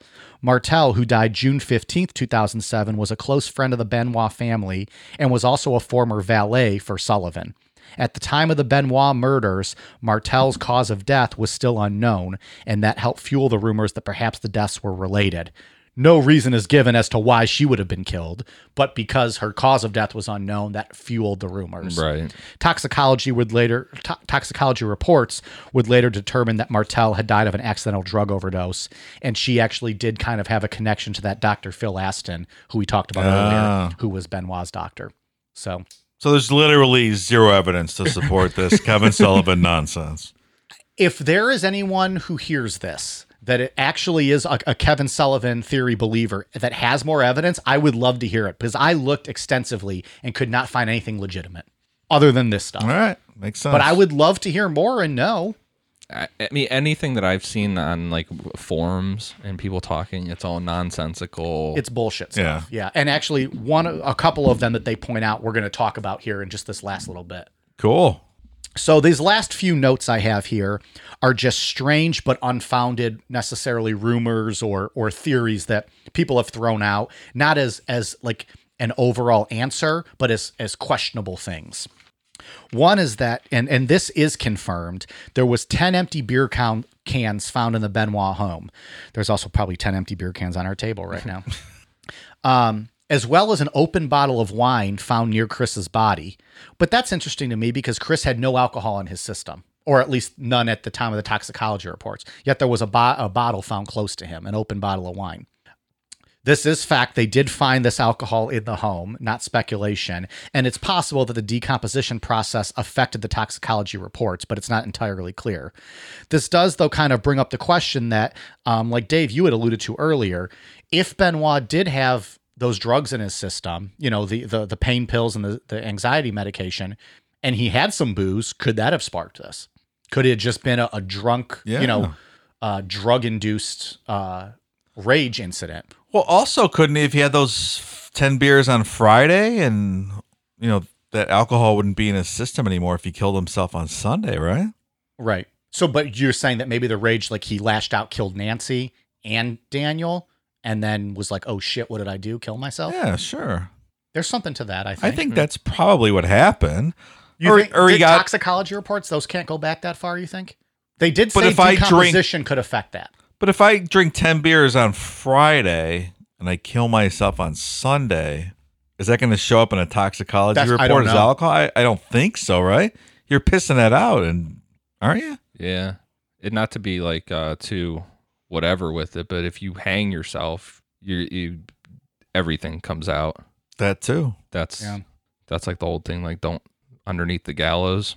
The old saying with that, you don't go underneath the gallows because when they hang somebody, It's all going to come for out. sure. yeah. So That's true too. So that I think that would probably affect. So it's just an interesting point, but Nancy clearly was having some alcohol. Those beers could have been hers, whatever. But, the wine bottle close to Chris's body is interesting. And, did Nancy just leave it there? Did he have just a couple sips? Or was it already out of his system that, he drank maybe half the bottle and it was out of his system? Right. But I guess his would have been the next day. Or 2 days. Well, they found him Monday, and they think he died early Sunday morning. So about 36 hours later. Yeah. So would it have been out of his system? I don't know. It's just an interesting theory to think about Yeah. if you don't believe the roid rage, if you don't believe the CTE. So this is one that the Kevin Sullivan theorists go with because there was no evidence of a break-in or murder or from an outside person. The one of the things you'll see if you look up how the Kevin Sullivan theory is that Chavo Guerrero, who is the guy that Benoit spoke to on Friday or on Saturday, Chavo Guerrero allegedly told WWE Magazine in 2007 that he spoke with Chris on the phone Friday night, June 22nd, which would have been the Friday of this weekend. While talking with Chris on the phone, Chris told him there was somebody knocking at the door and he was going to go see who it was. As Chris answered the door, there was a scuffle and then his house phone line went dead.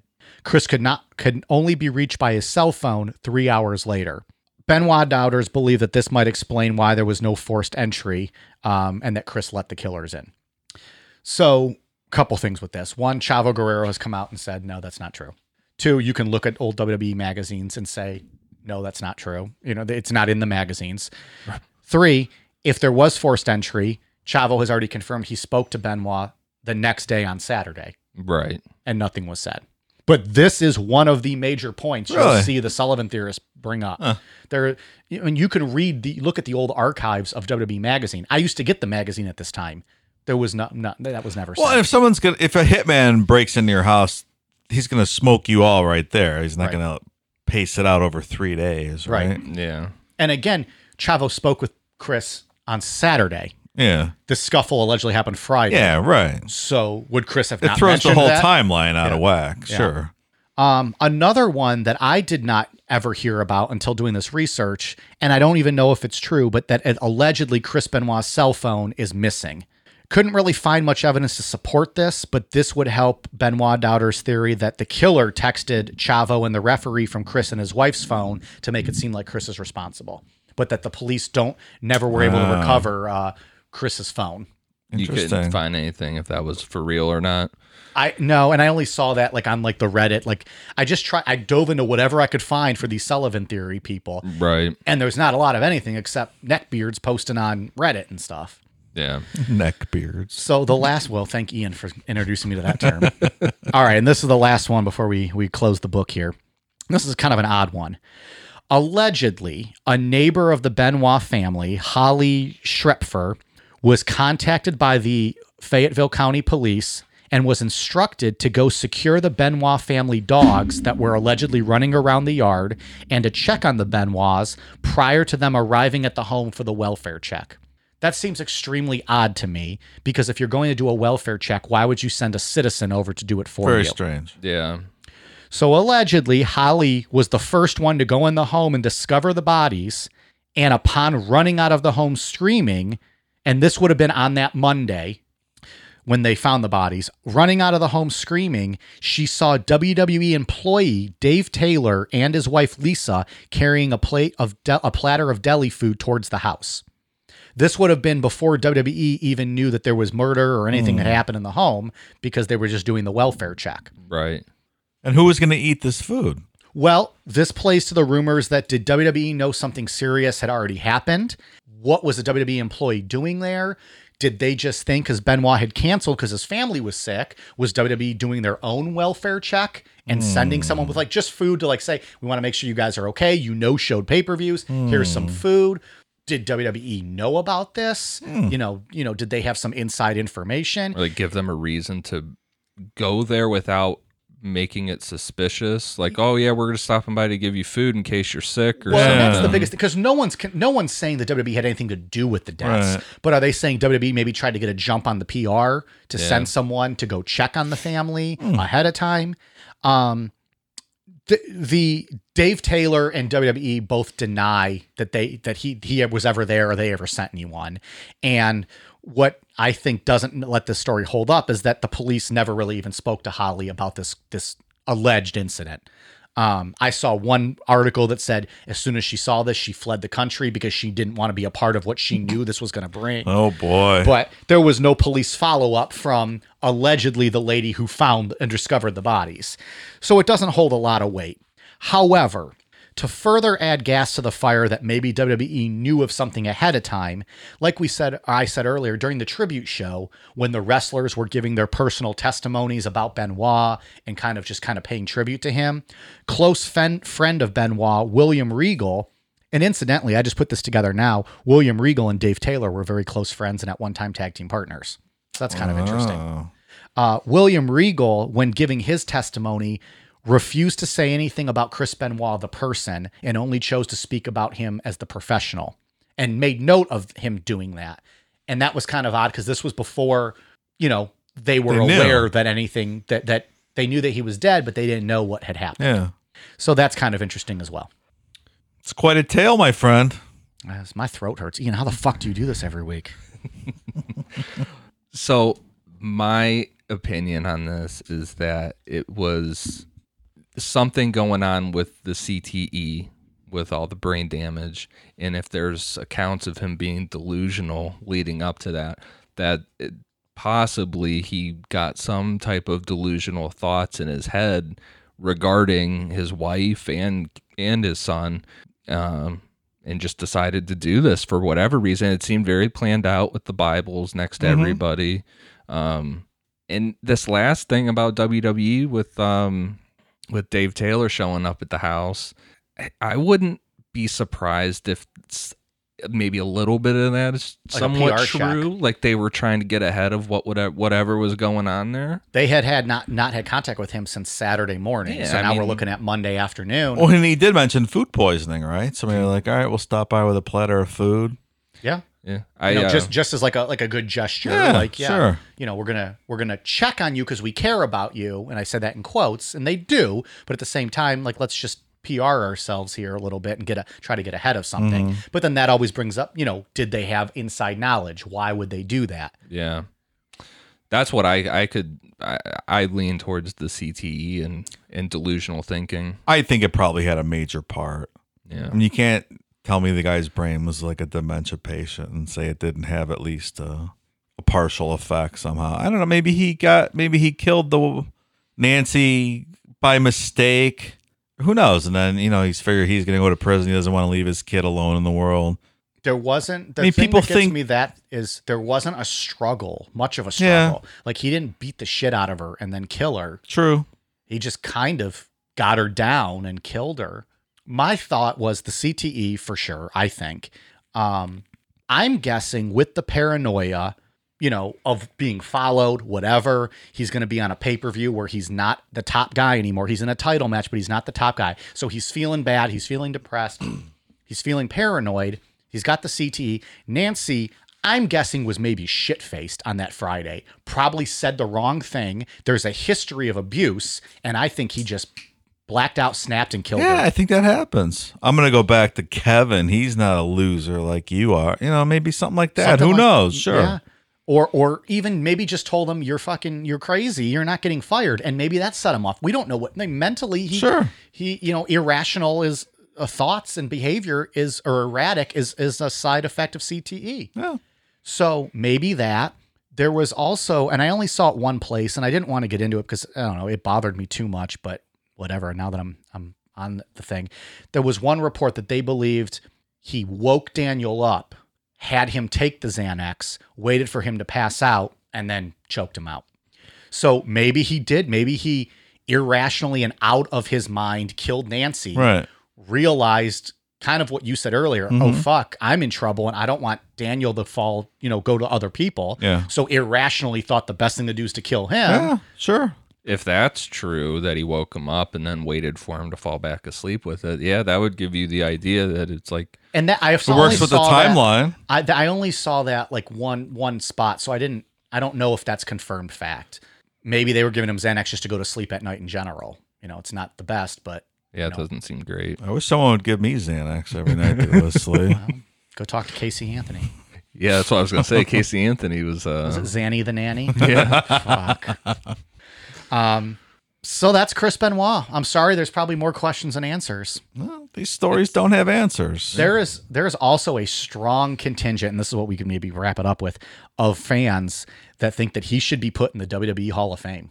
So every night before WrestleMania weekend, the WWE has a big Hall of Fame ceremony, and like they sell out an arena and people dress up. I've been to 2 of them, no big deal. Well, I mean, Stone Cold Steve Austin 1 year and Ric Flair another year. You're gonna tell me you're not going to go to those? Those would be good ones to go to. Incidentally, at Ric Flair's, and this has never made any of their DVDs, their tapes, or anything, when he was listing off his favorite people to work with, he mentioned Chris Benoit's name, and the place popped. Really? The whole arena cheered when he mentioned Benoit's name. Obviously, that was stricken from the records and never saw the light of day. But the Hall of Fame ceremony is a big thing, and they do it, and there's people that think Benoit should be in it. And I think, fuck you. Yeah. How do you put someone like that in your Hall of Fame? I think we could confidently say that's never going to happen. No, it will not. I agree. Yeah. How can you justify that? Yeah. His work in the ring wise, he should be. Not when you're a person like that, though.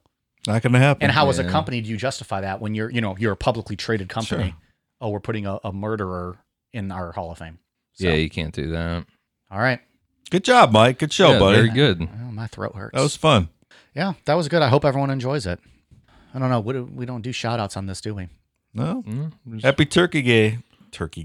Happy Turkey Day. He's not even slurring Dave yet. Yeah, now that I'm done with this, I'm about to fucking drink some beers. See? I'm ready to go now. Yeah, this is triple recording today. For you. The interview For you. that'll come out next week. Yeah. This And now people who are listening to this on Thanksgiving. Yeah. And also, if you're not American, happy Thursday to you. Sure. But here we have Thanksgiving. They don't do Thanksgiving in other countries. Well, no. Maybe in Australia. When they have what do they have there, Dave? What do they drink? Beer. But what kind of beer? Well, I've been told that no one drinks Foster's in Australia, so I'm not going to do it anymore. Koopa's beer. So, yeah. All right. Well, thanks everyone for listening. I hope you guys enjoyed this show. Yeah. It was fun for me. So, And just to say real quick, because my mind has been on it this whole time, I've literally not stopped thinking about Mr. Perfect spitting his gum up in the air and then smacking it into the crowd. That's been on my mind ever did you ever since. try doing that? It's fucking No. hard as shit. I do it every time I have a piece of gum, which is not very often, but I try. You know what happens? I either spit it and it goes way too far, and I'm like swinging at the air like a fucking swat and a fly, or like you try to dribble it out of your mouth and it just goes blop, and it just falls to the ground. That's some cool shit. Try it. Anyone out there, look up Mr. Perfect smacking his gum, and then try it yourself and record it and send it to us.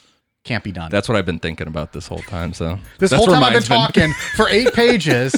This guy's been thinking about gum spitting out. Sounds I've been about out here right. pouring my heart out with this episode. I just had to say it out loud and get it out of my head. All right. Scientology Part 4 this Sunday. We'll see you guys then. See ya.